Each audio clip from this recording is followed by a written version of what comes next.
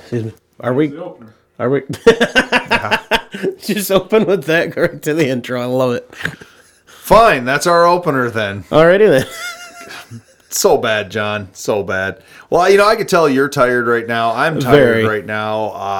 I've been back doing some essential work. Nice. Which is nice. You were up working on some boat Working stuff? on the charter boat. Yep, doing some maintenance on that, changing the impellers out. That was messy. Went a lot easier than I was expecting it to. Okay. Normally this thing, it's one of those, any easy, simple job we ever have is not, ever. Well, the and boat, this one, break out another 1,000. Yeah, I know. But I'm glad it's not my boat. Yeah. No, it went pretty smooth. Got everything cleaned up, resealed, put the new impellers in nice and smooth. And, we stopped for the day. We had to go find some hardware. Went to 5 different hardware stores. Could not find half of what we needed. You did your best to spread the Rona around. No. Oh, okay. No, actually, we left one store, and I will call the store out for it, Menards. Went to walk in, and we got yelled at. They're not allowing people into the building without a mask. And they go, but we have them available over here for $1. Well, that's very nice of them. Yeah, to charge you to come in the store. So we laughed, said some, I won't repeat it here. It wasn't rude or offensive, but, absolutely not. We walked out. Another guy walked out with us. He started telling everybody walking in they won't let you in without a mask. And then a whole mess of other people left. They're not allowing people in there with kids under 16. It's posted on a big sign out front. Well, now that makes me want to go there. Go for it. If there's no kids there, it has nothing to do with... I didn't see it that way. Yeah, No, same thing like a restaurant or something. That's absolutely ridiculous. It is. So we walked out, we left. The individual I was with will not be shopping there ever again. Okay, all right. It is what it is. I don't care. The chances are they would have had half of what we needed. So we found it at other hardware stores. The local lumberjack in that area had the other half of it. So, yeah. And this message was brought to you by Menards.com for all of your shopping needs. Is this where you're supposed to hear the save? No, I'm not going to say that because that'd be copyright infringement, I think. Whatever. But apparently you can save big money there, when you shop there. Oh, so bad. I would never be able to work there. I would probably shoot myself the first day having to hear that song every 30 seconds. You ready to talk some off-road history today? Yeah, we were. We were talking about boats. Boats? That's off-road. Yeah, I guess it is. No roads out there. Let's talk about some trucks and stuff. That works. Kind of.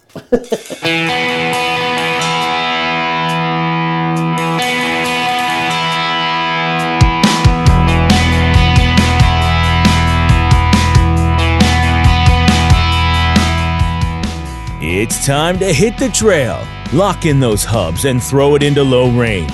Because you are listening to Wheelin' with Keith and Johnny Orange, broadcasting from the Thin Line Off-Road Studio. They're here to talk about 4x4s, trucks, and everything to do with enjoying the great outdoors. Buckle up. Here's your hosts, Keith and Johnny Orange. Well, now that we've killed the water main in the studio... Yeah, we didn't think that one through. Hey, I like the valve is available, though, right there. Absolutely. Yeah, the new studio's in the basement here, of course, and somebody was running water upstairs. Some noise trials and tribulations with all of this. So we just killed the water main, and no one's yelling down yet that their shower turned really off. Unless they're on the 3rd floor, then we might not hear it too clearly. Yeah. Oh, well. Is what it is. Yeah. Our numbers thing that we're always doing. This is episode 54. That's for math, right? Numbers. Yes. Episode 54. I don't do no math. And by coincidence, May 1st, 1954 is the creation of the American Motors Corporation. Nice. I like them. Have you heard of them before? Yeah, they got us that one bird car. Bird car? Yeah, the representation of American freedom. The Javelin? The Eagle. Oh, the Eagle. Bad attempt at a joke. I'm Yeah, sorry. no. That's The Project XJ is originally AMC.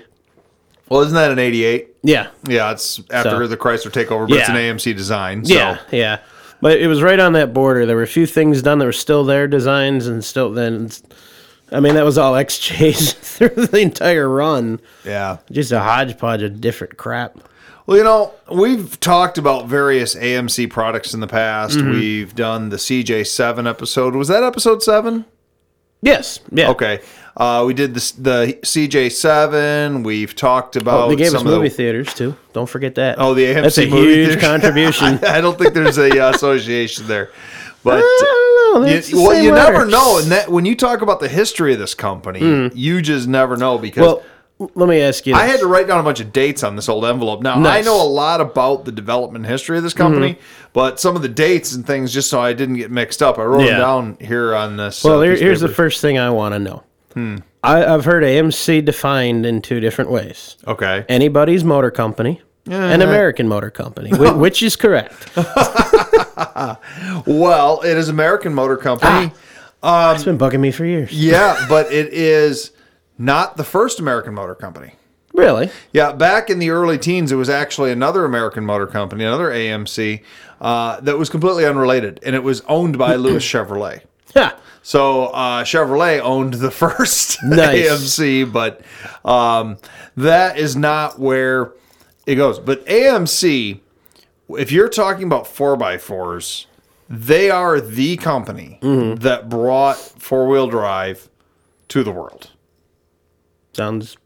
I mean, I believe it. Now, no, hang on though. You know, May 1st, 1954, there was four-wheel drive way before that. Yeah, very true. Okay. My reasoning behind that is because the roots and the history of what happened up to the point for AMC to exist is where it gets really interesting. And that's why for this episode, instead of just talking about, say, products that AMC offered or AMC did for, from 1954 through 1987, which was their run, Heyday. American Motors, I thought it'd be interesting to talk about their roots, where they came from, the butterfly effect of events that caused them to eventually become AMC. I like it. Now, I know you said that you don't know a lot about that early history, so Not much. Our listeners here, you're going to hear my lovely voice. It's a Keith heavy episode. I'm sorry. Yeah, more than you're normally used to, but John will interject. So feel free here to and there. change the channel now. Listen to whatever else you listen to. Please don't do that. I'm kidding. John. Pardon me. Wrong hole there. This may no longer be a Keith heavy episode. He is apparently choking to death. He is. We're going to have to take the water away from him. Yeah, no kidding. Is that water? Oh, yeah. Oh, Sure. Wow. Yep. Very fizzy, copper-colored water. Aw. I have actual water. So, have you ever heard the name Thomas Buckland Jeffrey? Nope. I've heard them individually, but not together. Thomas Buckland Jeffrey was born in 1845. Now that was a long is- time ago. That is a long time before AMC was even a thought. It was like yesterday for you, right? Yeah, it was about the year I graduated high school. Okay. They had schools back then? That was like hammer chisel times? John, you're killing me today. Sorry. That's all right. I'm That's trying all to right. stop. That's all right. That's good. That's good. He was born in 1845, and he was an inventor, a tinkerer, all through his youth, early adulthood, made all sorts of other things. And I think it was, I wrote down the date because I'm going to make sure I had the date. Yeah, 1878, he had started producing bicycles. I have a plate that was made 3 years before that. You have a license plate? No, a dish plate. Oh. Sorry. Keep going. Wow, you got the ADD today. Yeah. Anyways, in 1878, he founded with another gentleman named Philip Gormley. They started the Gormley and Jeffrey Bicycle Company. Okay. And they started producing bicycles, and, well, that was pretty much it. And you would think, well, okay, what does this guy have to do anything with cars? Yeah, I'm wondering that. We're going to get there. I hope so. So Gormley and Jeffrey, they saw a couple of problems. Bicycles through the 1870s, 1880s were getting Back when they had those giant big wheels and then the like penny one small- farthings. Yeah, those are cool. Yeah, but the regular. I think the penny farthing had pretty much gotten out of. By the 1860s, it wasn't very popular, and they were starting to get to kind of the modern version of a bicycle. Okay. You know, still single speed. But one of the problems. That's like with the pegs and the little roundy things that make the noise on the spokes. Sure, we'll go with that. Anyways. I don't know where I'm going with all this. I don't know where you're going with that either. I swear to God, I'm tired, not drunk. But speaking of the tires and the spokes and things like that, bicycles at the time, they had invented pneumatic tires, you know, so a tube that had air in it. Yeah. But the tires themselves were glued to the rims of the tire of the wheel. The wheel. Yeah. And it was a several hour process if once they wore out or the tube internally needed to be replaced to peel all the old rubber off. I believe it. And to make a new tire. Now, they did not invent the tubeless tire. That was actually, I'm drawing a blank here. You're a food guy. Who's the guy? Andre Michelin. Andre Michelin, the Michelin 5-star restaurants and all that. Right. We Michelin. talked about that We've a talked a couple episodes ago. Yeah. Andre Michelin invented the tubeless tire. However, Jeffrey invented basically the wheel that would allow the tubeless tire to be used. Okay. He invented various split rims and things like that, but ways to mount a tire easily on a bicycle. So they started to make a lot of money doing that in the bicycle world. And then as the horseless carriages, automobiles were getting to be a little more popular, they did sell some of them to that. Jeffrey, being an inventor and a tinkerer, decided to, on his own, without his partner Gormley, if that's how you pronounce it, to build a car. Okay. And in 1897 or 98, I'm sure he was working on it both years. You don't just build a car from scratch in a year. Generally, no. No, I mean, it's happened, and there's a lot of problems with that. Yeah, 1897, he built his first car. Yeah. And it was such a successful little vehicle that he made that he decided to go into the automobile production business. Nice. So he sold his remaining ownership in the Gormley and Jeffrey company and started just the Thomas B. Jeffrey company. Nice. And he started making cars. And his first cars were called Ramblers. I've heard that. You've heard of the Ramblers before. Yeah. So he started to make the Jeffrey Ramblers.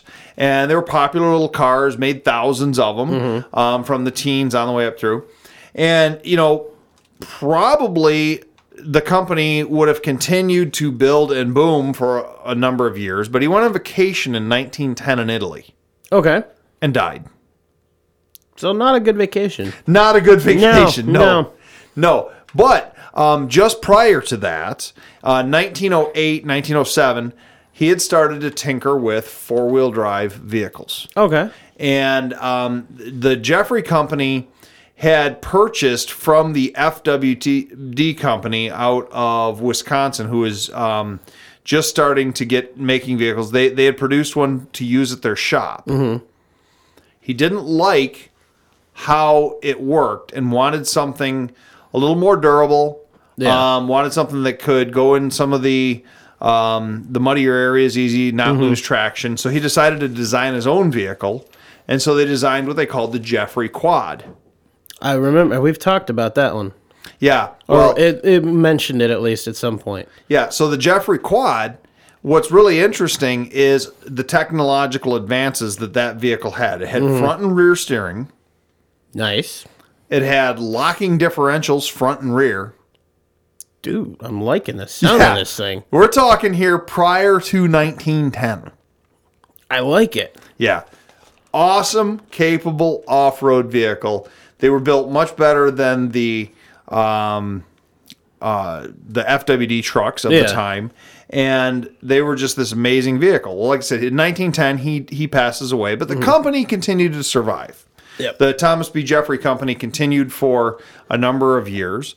But the family eventually, the surviving Jeffrey family, decided that they no longer wanted to run the company.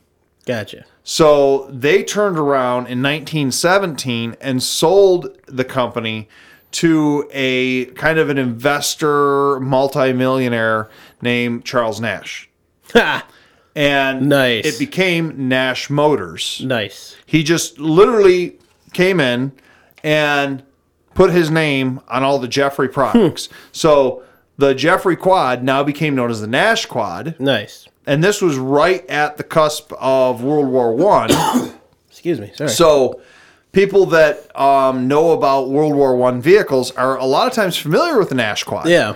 That was a vehicle that was designed by Jeffrey. There was no changes, just a name change. Right. It changed the name on the radiator. I've been on a shipwreck that was loaded with old Nash automobiles. They had been Nash crushed. automobiles or Nash quads? I don't know. Because they did make the automobiles too, but the quad was the truck, you know. Okay, I thought I remembered him saying automobiles. I don't know. I know. I think I know the one you're talking about. Went down in the 20s. I don't know when that one's saying. It's okay. not the one you're thinking of. You're thinking of one that has the one that's like fully intact still. Okay. No, the one I'm talking about. They were in a train car. It was a ferry boat, and they were all crushed. Oh darn! Not yeah, good. Not Lake good. Michigan. Yeah, Well, bummer. I don't remember. I didn't write it down on my little envelope here, but I do remember kind of off the top of my head. They made somewhere in the neighborhood of like 20 or 30,000 Jeffrey and Nash quads, and they sold a bunch of them to Relatively low amount low amount. in the grand scheme of. But you're also most production. talking about the teens. True. So that was a lot. That was a lot back then. It was very popular. Excuse These me were, again, sorry. very capable off-road vehicles. Yeah. Go anywhere. Both FWD and Nash sold a number of vehicles to Yeah. the U.S. government. The Nash Quad became very popular in the European front, became popular in expeditions down in Mexico. You did a this day in off-road history on one of those, didn't you? Through the museum, Yeah, it was like a steering wheel, real boxy looking thing. Yeah, it had Yeah. it was you sat kind of in front of the front axle. Yeah, I remember seeing that one. There's a number of Nash and Jeffrey quads. In fact, I would love for the museum to get one in the museum someday. That would be cool. Either or. I mean, a Jeffrey would be really cool because they're the first, but a Nash quad would be just as cool as getting as a Keep Jeffrey my eyes quad. open. There's a scrapyard we got to go to. I wouldn't surprise me if they have one. I doubt it, but it would not surprise me. I actually am aware of a Jeffrey quad that is supposedly in central Michigan sitting on a farm. Very, very poor condition. I know a number of people that have tried to purchase it over the years, and it's one of those deals where I'm going to fix it up someday. It's been sitting there since 1932, Yeah. but Yeah. it's we'll see. Yeah, maybe make a proposition on behalf of the Mora for it. You never know. I'll bring that up at the next meeting. This might be a good time. Before we do a break, museum minutes. Okay. Speaking of the Mora, do we have any big news for the museum? I don't know. Do you want to talk about kind of closures of the COVID thing, anything like that? I don't really want to harp anymore on that. We did, I think, a pretty inclusive piece on that last week. We did. So, Basically, we could talk about that. We did a live chat with our video last week. That was Friday. We did that. that wasn't that wasn't the museum. I don't want to connect. Oh, that you to mean the just museum. strictly through the museum? Okay. Yeah, I'm talking about museum minutes for a minute here. We've been closed. We still closed. Yeah, we're gonna be closed. I was down there today, just checking on everything, make sure that we didn't have any issues, anything like that. Everything Nothing looks walked good. out or rolled out or anything. Everything's all Cool. tucked in nice, and but I know Mr. Henry's going to probably be relocating his vehicle in there pretty soon here. Oh, he's gonna move it towards the front of the museum. A little further in front of the museum. Oh, okay. And more north, or no, what would they be, southwest of there? I'm bad with Whatever, nautical John. directions. Anyways. He's going home. Yeah, it's going home. That's fine.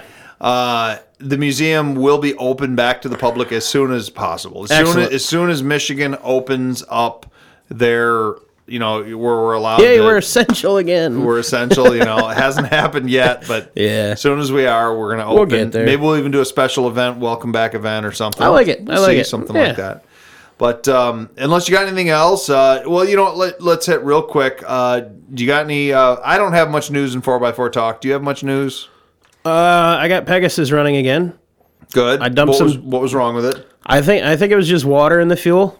Mm-hmm. I dumped some of that diesel 911 in there, appropriated for how much fuel was in it, and that my measuring device would only go to 4 ounces, so that's Okay. what went in.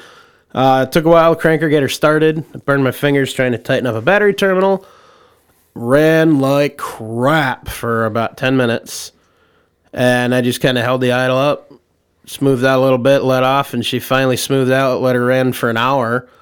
No hiccups, no issues. That's just sitting. Okay. So I'm going to probably tomorrow take it out on a test drive around half hour, 40 minutes, see if it has any issues. And if not, I'll go fill the fuel up and go from there and pray I don't have this issue again. Let's hope. Yeah, So, I was wondering why I didn't see it out in the driveway today. Major lesson learned. Don't use old fuel. Yeah. No. Not unless you filter it. Filter it and put an additive in it or a lot of additive. Yeah. Or just don't do it. I'm going to stick with that. I go with filter it. Well, I have my diesel can. This was the other one. Mm-hmm. So my diesel can, I know how old it is. I mean, it's empty now. But, I always put some treatment in there when I fill it up because I know it's going to be sitting for a few months at least. Okay. And I usually use that up every 6 months. Right. I'll replace it. So, lesson learned, don't do old fuel. If you do, take some precautions, at least with diesel. I was stupid. Yeah. I was really stupid. At least it's forgiving. Yeah, and it could have been worse. Look at it that way. So, Well, tell you what, let's take a quick break. And when we come back, I think we need to talk about the Nash Motors Corporation and what Charles Nash built on the foundation of the Jeffrey Company and where Nash I should we put a building on the foundation? Yeah, pretty much. Oh, okay. There's a lot of interesting Nash history. Nice. So let's talk about that when we come back. Sounds good. See you in a minute. Hey, it sounds like it's time to swap out that old engine for something better, John. Yeah, man, but I have so much into my trans and transfer case set up already. I don't want to change those too. Sounds like you need to call Quick Draw Brand Adapters. They specialize in conversion bell housings for nearly all diesel and gasoline engines, including the new 2.8R Cummins. I like weird engines. I want something different. Then you definitely need to visit QuickDrawBrand.com today. They have those hard-to-find parts. They also have used diesel engines available. You can call them at 513-446-9654. Cool, I'll do that. See what they have. Thanks. You ready? Oh, yeah, he's been going. Hell, that was recorded. What was recorded? Everything that we just said and did. Yeah, I mean, I don't think that he's going to have 5 minutes of us blowing noses. No, very fortunately for you folks there, you're not going to see anything that just happened here. It was good. Keith Don't bet took on his that. shirt off, and it was just... Yeah, I took my shirt off. They would like that, I tell you what, Like that pizza advertisement I showed you earlier. Oh my god, dude. That was so stupid. Anyways, back to what we were talking about. So, 1917, Charles Nash takes over the Thomas B. Jeffrey Company. I was going to say, you said Jamis. Yeah, I know. The Thomas B. Jeffrey. That was a tongue twister for a second. I'm losing all kinds of He takes that over, purchases it from the Jeffrey family, and creates Nash Automobiles. Fortunately, a lot of times, especially in those early days of automotive history, people and investors would purchase automotive companies and they didn't really put any more money into them, or they went bankrupt very soon. It's kind of interesting. If you go to the Henry Ford Museum, have you been to the Henry Ford Museum? Not since like third grade. Oh, okay. In the Henry Ford Museum, they have, or had, I haven't been there in a couple of years now, but they had this really interesting list that went along on one of their displays, and it showed all the car companies that were in the United States prior to the stock market crash in 1929. And then it showed all the car companies from 1929 after, and it had, it had all the car companies known of all time, whatever. But then certain ones were highlighted, and literally 90% of them were gone by 1929. Did they have the thing on that list? I don't think so. I don't think that was ever an official car company. I think that was something they tinkered with. I'll pull it up. I meant to actually pull it up on the break and forgot, but I coincidentally just read into it a little bit a couple days ago. You're talking to Memphis, where you're from, where they had the thing. But that was one vehicle they built. Yes. It was a steam-powered car. I don't remember all the details off the top of my head. Yeah. Steam-powered, but it was considered the first automobile built in Michigan. I've read about that before, yeah. Yeah. Maybe we do an episode about it someday, get a little more information I could about it. find more information on it. I tried looking quickly and could not find much. I know there's not a lot. I have No. two. But, So, I mean, well, I suppose I could go to that. What's that place with books?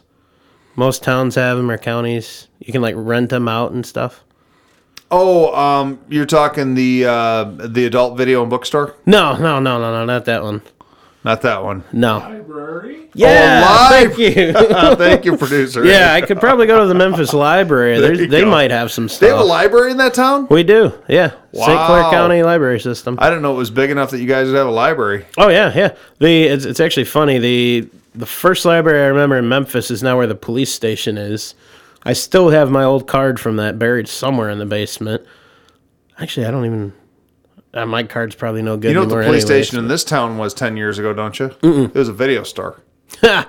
So every once in a while, I just want to walk in and be like, yeah, I'm here to return this cassette. That would be awesome. But I love it. Anyways, anyway, so Charles Nash continued to develop the Nash automobile. The Nash automobile became he was kind of like that mid-level vehicle. They weren't like a Yeah. super cheap vehicle, although they weren't super expensive either. So Yeah. he was a competitor with Chevrolet, with Dodge, with Ford. They did have some nicer models. They had some economy models.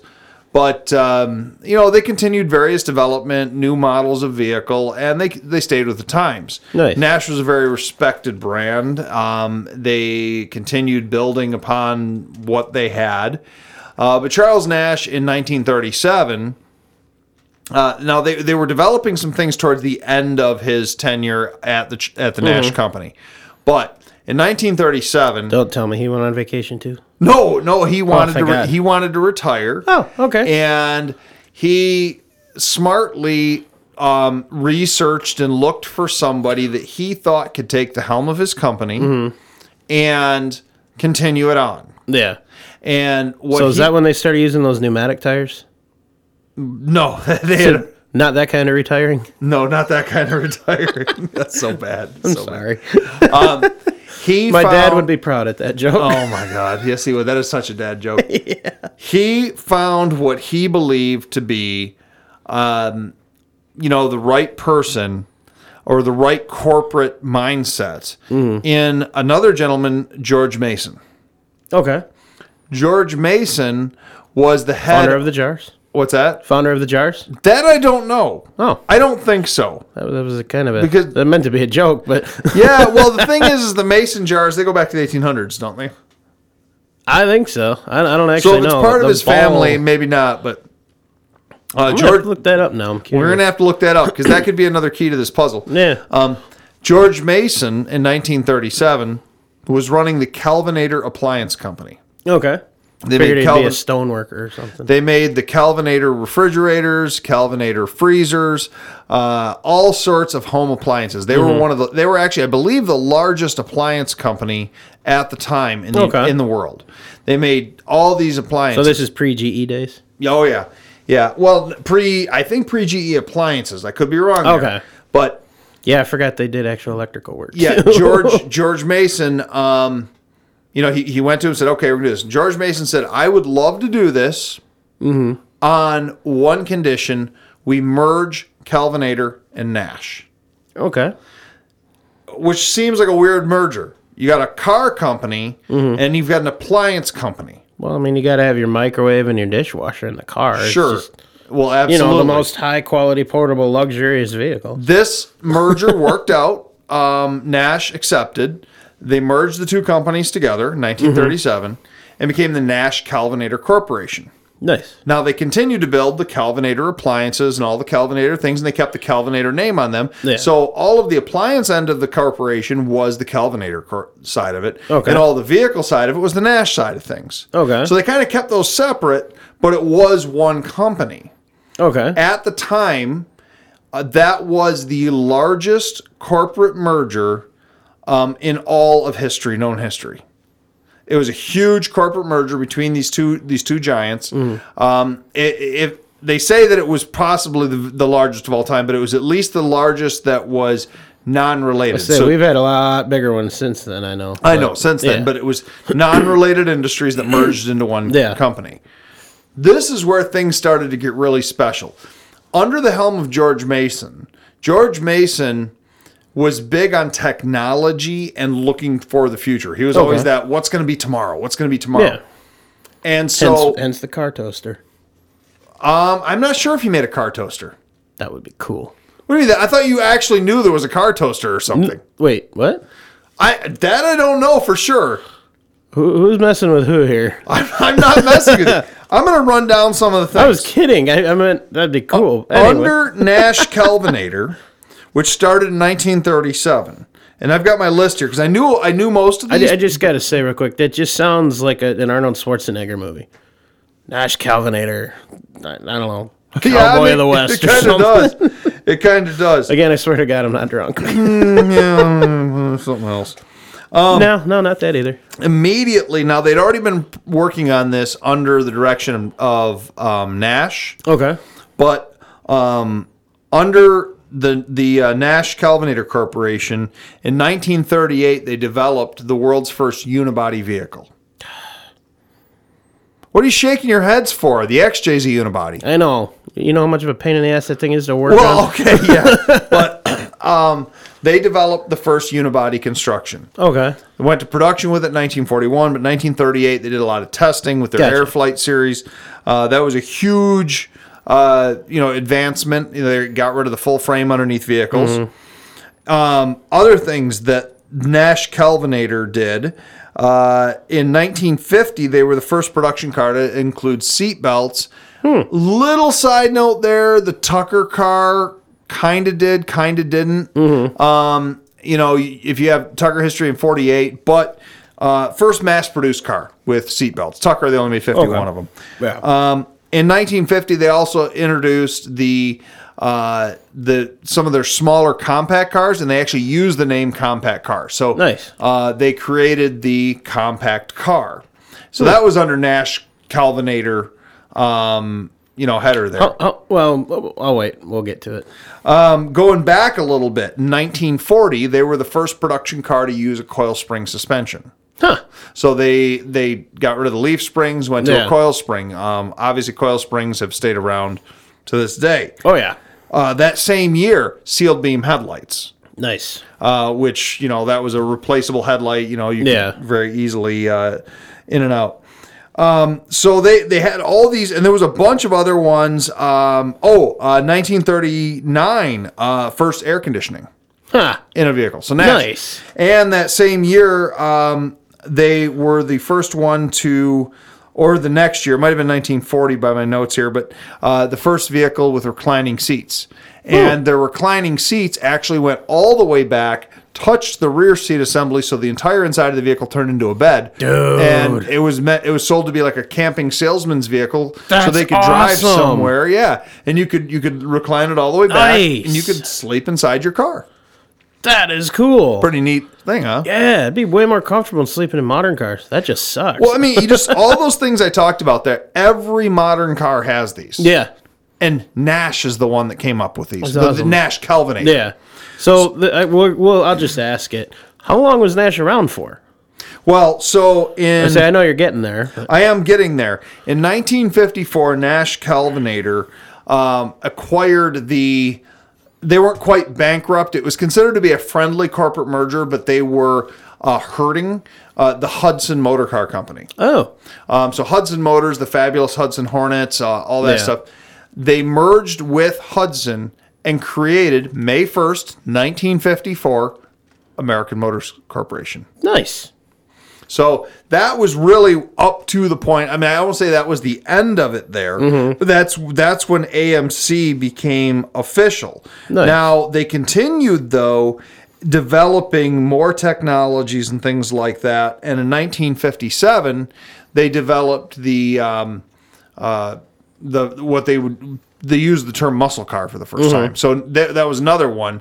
Now AMC, which is built, of course, on the foundation of Nash Kelvinator, first muscle car. Nice. And then, as you know, they eventually, I failed on this one. Maybe after the break, on the break, I'll run up and take a quick look. There's something else I wanted to think of here. I think I know what you're thinking at, but so AMC 1954, May 1st, existed. And, this is just all these companies going in together, and it was these mergers, and it was these builds, but it was built on technology. Yeah, that's cool. I never realized the history, like coils and AC and all that went that far back. Well, yeah, and that was all. I figured that was all in like the 70s. That's all considered to be under what they call the George Mason days of Nash, because that was the technology, and they were using I've read about it before. The Kelvinator company had all these engineers and inventors working for them. Yeah. So did Nash, and so they were able to, instead of taking two car companies that kind of were similar thinking, they took engineers from different fields to think about new problems. The ingenuity of and that that's how they created this, this technological giant. That's awesome. And, so it was just a neat way to do that. And, that was what was the foundation of AMC. But AMC's story, as you know, is not over there. Oh, no. It was over eventually, kind of. Yeah. But is it too soon to take that next break? Never. Producer Andrew says never. That's fine with me because I got a little piece of sawdust or something in my eye. It's bugging the crap. Where would you get sawdust from? There. You just blew your nose in it, so you probably blew it on me. Yeah, we're still in our studio here. Yeah, this is our Wheeling News. We're still building the studio, but let's take a quick break, and we come back. I want to touch on a few more AMC things. And sounds good to me. I'm gonna clear this out of my eye. All right, sounds good, buddy. Spring. It means so many things. Birds, flowers, warmer temperatures, and let's not forget, bugs!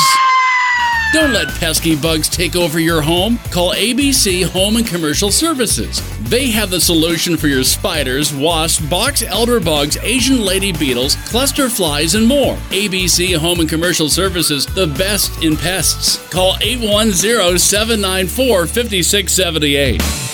So what I wanted to look up before the break there, John, was there was a date that was bugging me in my mind, and I actually ended up being kind of right in my mind because you think you forget your anniversary or something? I don't know what that is. Oh no, I hear that. I know what it is. Don't tell his fiance. I'm gonna say that I may have a special code somewhere that is that, so it reminds me, and I have to use it every day. So just gonna say that. Now everybody knows your PIN. There you go, man. There you go. So AMC continued up through the 50s and early 60s producing passenger cars. Okay. They did not, which is strange because, going back to the quad days of the old Nash quad days, that ran up till about 1928. Mm-hmm. They just kind of eventually trickled off production because there wasn't as much military. And then, of course, World War II. Yeah. World War II was when we got back into the four-wheel drive world. Mm-hmm. There's really no big, major, any great producer of four-wheel drive vehicles in the 1930s. We needed four-wheel drive during wartime, so World War I, then World War II. Mm-hmm. And, of course, during World War II, we had the Willys Corporation create the Jeep. Yeah. We all know, Bantam created the Jeep, then Willys. But we've talked about that in the past. Someone will complain if we don't correct it. Yeah, that's what I'm saying. So Willys built Jeep into what it is. Yeah. Let's just say that. Yeah. Willys built Jeep into what it is. I thought for a minute there, as you and I talked during the break, that AMC acquired Willys in 1963. That's actually incorrect. Kaiser Motors acquired Willys in 1963. Kaiser, which is still considered to be a very strange merger because Kaiser was almost bankrupt, and yet they were able to buy another car company in 1963. Historians today have studied that. Where did the money come from? Somebody must have lost a bet or something. There was something there. Yeah, it's really an odd deal. They think there was some government backing, backroom deals, a lot of things that happened, but whatever the case, they continued to decline. 63 to 70 are not considered great years in the Jeep world. It gave us the Commando. The Commando. That was 66. What? Commando 66. Oh, it gave us the Commando. It didn't. The Jeepster, though. The Jeepster was back during the... and that went back to the 40s. 40s, yeah. But you know, like say it gave us Commando, and that's Yeah. great. So you had Kaiser Jeep. Kaiser Jeep existed from 63. Well, it was Kaiser Willys. They dropped Yeah. the Willys name, then they became Kaiser Jeep. Yep. Up till 1970, when AMC wanted to get back into the four-wheel drive off-road world, and they purchased them, absorbed in Yep. Kaiser Jeep. American Motors now was a car manufacturer and an off-road vehicle manufacturer. Yeah. And I think we've talked in previous episodes about how they went whole hog into the Eagle development, whole hog into the XJ development, which Yep. was partially with the French company Renault. There was Gave us the crappiest manual transmission ever in a Cherokee. that was Peugeot. I'm sorry, yeah. Yeah, that was another French company. Yeah. They had a lot of Well, stuff to do them with the too. French. Them We too. should do that someday. We should do an episode. And I'm not saying the next one, but we should do the AMC / Jeep French connection. Because there was a bunch of weird French stuff that We can went call on that from title the French Connection. the French Connection. Yeah, from the 70s to the 80s. There was a whole bunch of stuff. And they weren't the only ones. There was a Yeah. bunch of manufacturers. GM was dating the French and stuff at the time as well. So there was like this menage a trois going on, you know, between GM and Jeep and the French. And it was just an odd deal of... yeah, a little weird. And you know, there was a time there in the 80s where it looked like France was going to be a, you know... Automotive center of the world. And yeah, it just didn't happen. But... yeah. So anyways, so that was there. And then 1987, as we know, and we've talked about many times, AMC, via various things that happened, they were being bankrupted, partially by the fault of Lee Iacocca, who was trying like heck to get the Ferguson formula from the Eagle released. And so AMC ended up getting absorbed into Chrysler, which then, of course, all through the Chrysler stuff is now FCA. I mean, we could do the whole thing on like the 8 different times that Chrysler's changed names in the last. It'd probably be a couple episodes if we got But- into all the details. You know, what's interesting there, and we're going to do some more. You know, one thing. Let's just, I guess, on kind of on a, I don't say a final note here, but the AMC note.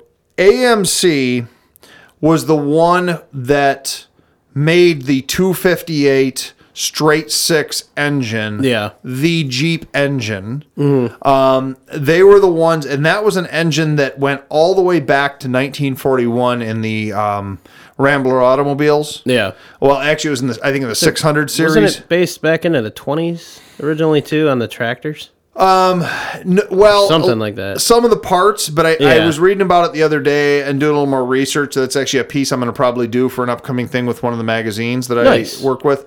I believe it was the Nash 600 1941.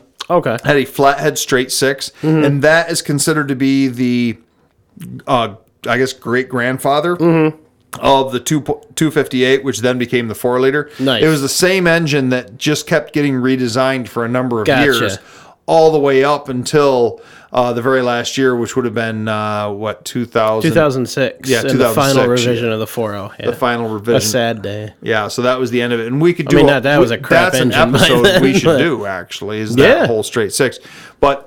And keep that in mind, folks. If you are a Jeep guy, gal, and you've got a straight 6 Jeep, so 06 and older, TJ, YJ, XJ. or old XJ or a CJ, the engine in your vehicle goes back to Nash days. I love that. I And love that. it predates AMC. That's awesome. And remember, Nash is the company that put 4-wheel drive on the map Yeah. for the U.S. government, for the world. And so everything you have to do with your Jeep and all the other off-road stuff today, you really have a lot to think about, thank I say Nash, the Thomas B. Jeffrey, the Yeah. bicycle guy. Yeah. Thomas B. Jeffrey, who created the Jeffrey Company, Jeffrey Quad. So those 4-wheelers have All to give started- credit to a bicycle guy? It all starts out with a bicycle. Wow. So AMC starts out, I mean, it really started out with Just a we're bicycle. going to see one of those little stars across the screen, and like the more that you... The more you know, yeah, the more you know. So I hope that wasn't, too much information for people. But to me, it was interesting because It was fascinating. when I've read about this, and it's like, you Again, another one of those, I never realized the historical influence of that company. I've heard the name we've talked about it a few times, but I never realized, again, what the roots go back to, and that's incredible. All back to a bicycle builder who eventually built what became like and I guess speaking from an off-road perspective, AMC is often credited with being the company that put off-road and all-wheel or four-wheel drive and all-wheel drive vehicles in the American driveways. Mm-hmm. Prior to AMC coming out with the Wagoneer or the Wagoneer, that was actually a brand. The Wagoneer, the Commando, taking and somewhat softening the soft top CJ series, making it a little bit less utilitarian, making it more friendly. They added the automatic to the CJ. All these things. I just lost bonus points. Yeah. But AMC, we did that last week. They came up with the Eagle, which was the first all mass-produced American all-wheel drive vehicle. These were the people that said to the Americans, this is the way of the future, having power to all four wheels. So pretty much everything four-wheel drive today has got thanks to AMC being the ones that really, and if you look at the true roots of the company, going all the way back to the Jeffrey Quad, that was their roots. They were the ones who developed four-wheel drive, and they were the first. I did look that up. I tried to find if somebody had built something before them. They are the first that are truly accredited with having the locking differentials front and rear. Nice. So they were the first, full-on true four-wheel drive. Some of the real early experimental things that just had like a straight, solid axle between them with a welded differential, that doesn't really count. They had a true differential, like a limited slip in them. Nice. And so that was the Jeffrey Quad. That's the first. Wonder if anybody off-roader. still wheels one of those. I was thinking about that when I was I'd researching be some of very this. interested to find that out. I would, not hardcore, but I would love to take one into some mud and some light That would be rocks cool. and just see what it does. See what they do. And you that, might and be like pleasantly surprised. Yeah, You some might of be- those old things like that are like, holy crap, they really knew what they were doing. Exactly. Speaking of some of that really early development, earlier on you were talking a little bit about the Thing up in Memphis. Yes, yeah. And you said you had some more information on the Yep, Thing. so I pulled this up, and for anybody who wants to read it, I'm pretty much just go straight read this from the Wikipedia page. There's a Wikipedia page on it. On Memphis, Michigan. Yeah. On Memphis, Michigan, or Yeah, the Thing? this is on Memphis, Michigan. Oh, okay. And it's mentioned towards the bottom.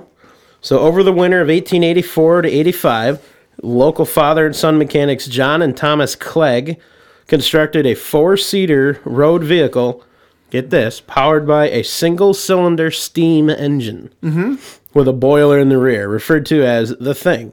The Clegg's invention was the first recorded instance of an automobile made in Michigan. Through 30 test drives in the summer of 1885, the vehicle proved to not be viable to operate. The state later became the International Center of Automobile Manufacture. Roadside historical marker on the east side of the city limits has little details about that. And that reads, Thomas Clegg, 1863 to 1939. Wow, that dude was old. And his English-born father, John, built the Thing. First recorded self-propelled vehicle in Michigan, perhaps the country. I'll skip over a couple parts of this. Tubular boiler carried in the rear, seated 4. Is built at the John Clegg & Son machine shop in Memphis. Ran about 500 miles before it was dismantled and the engine sold to a creamery. Shop was raised in 1936, and this is cool, just a short time before Henry Ford offered to buy it for the Greenfield Village. The original engine. The building, I think, is what they mean. Okay. The way I read it is the shop was raised. When you say raised, I mean it was demolished. R-A-Z-E-D. Yeah, raised. That means they demolished it. They tore it down. Yeah. Not raised as in like lifted up. It was raised. Okay. Yeah, Yeah. I misunderstood that. Yeah, one. raised means that it was So knocked it's down. not. Oh, that's a bummer. So it's not in Greenfield Village. Then. No, but now I can add just a little bit to that because I did, and this is I'm going back into the noggin on the Thing. Many years Wonder ago, what that smell was. I did some some digging on that, Mm-hmm. and there are a number of accounts that say the steam engine was removed from the creamery, the one that was originally on the thing, and there was others that said they actually built two things. Okay. That they had a kind of like a prototype and then another one. But one of the engines that they used eventually was supposedly installed onto a small boat. To check out to see the viability of that. Yeah. And the boat was lost it was sunk basically. Oh, really? But I couldn't find much more information. It was supposedly in a river that the thing went down. Could be the St. Clair River, could be somewhere else, but Yeah. no, it's pretty interesting. I was working on yesterday This Day in Off-Road History, and I was researching some of the early buses, and apparently in Great Britain in the 1820s and 30s, they had steam buses that did full service 20-mile routes. Wow. But then Great Britain kept taxing them so high on the roads that by like 1830, they became non-existent. And there was like a 50-year hiatus of any development of automobiles in Great Britain because of that. But all these steam vehicles prior to that, it kind of, this is a little bit, I know we don't get too political on this show, but that's an instance where overtaxation stunted an entire industry. Oh, yeah. Great Britain, I believe if they would have had that 50-year jump start that they had and they would have continued developing, they'd be the automotive capital of the world. We'd probably be speaking with an accent. Yeah, but who knows? Who knows? I'm not saying they would have taken over a country or something, but they would be making probably the majority of the vehicles. Yeah. But instead, they taxed vehicles out of existence, and they didn't make another one there until the 1880s. Wow. So, that's crazy. Yeah, you tax somebody out of existence, and that's just what happens. Of course, there was a country once that they tried to tax out of existence. That didn't work out real well for them either. Not really, no. Nope. So, John, what else you got today? Anything? I think that's about everything I've got. It's been kind of a slow week. Yeah. So, weather has not been good. No. Oh, no. No. What was it? We had 60 the one day and snow the next. We had snow last night. We had it the same day. There was one day it was like 53 degrees outside or 55 when I woke up. Oh, yeah. I went out, I started mowing the lawn. I'm going along. I'm just in a hoodie. I'm just like rocking out. And all of a sudden I'm like, what is coming out of the sky? Snowflakes sideways at me. What is going on here? Sitting at a fire last night and I kept seeing this stuff fly by. I'm like, oh, that's ash, but the wind's blowing that way. That's weird. There's it again. What? Snow. Yeah. And then everything was covered. Man. We left, we went in the garage, just putting the fire out. I'm waiting for the good weather to come out. Well, every year when the season changes, I get a bit of a cold for a few days. I'm at the tail end of that now. It's no corona, I promise. Oh, it's too late already. You got the Rona. So that's happened now. It's starting to warm up a little bit, so that season is here. It's finally upon us, I feel. Well, I know you. Why don't you do your ender, John? I got my little notes here. It's been fun. So I'll ad-lib the new edition because I forgot to update it. But so if you guys do have any questions or comments about any of our episodes, feel free to join our 4x4 Talk page on Facebook and leave us a comment. You can find that. Just go on your Facebook, search 4x4 Talk. A couple questions, get you on there real quick, and you can start posting. For any more bonus content, make sure to check out our patreon.com/wheelinradio. You can get access to that as low as $2 a month. A lot of cool extra content. If you were watching last week, we did put one of those episodes up, a little different from what we normally do, so you can kind of get an idea of what's going on there. None of the other episodes are that political, though, I promise. Maybe. We'll see. If you are watching us on YouTube, don't forget to hit the thumbs up button at the bottom of the player and make sure to hit subscribe so you'll continue to see new content as we upload it. We're also going to give a big shout out and thank you to producer Andrew for all that you do for us, making us not sound and look so horrible. Thank you, sir. Thank you, Andrew. You guys are so sweet. And as always, thanks for listening and have a good one, everybody.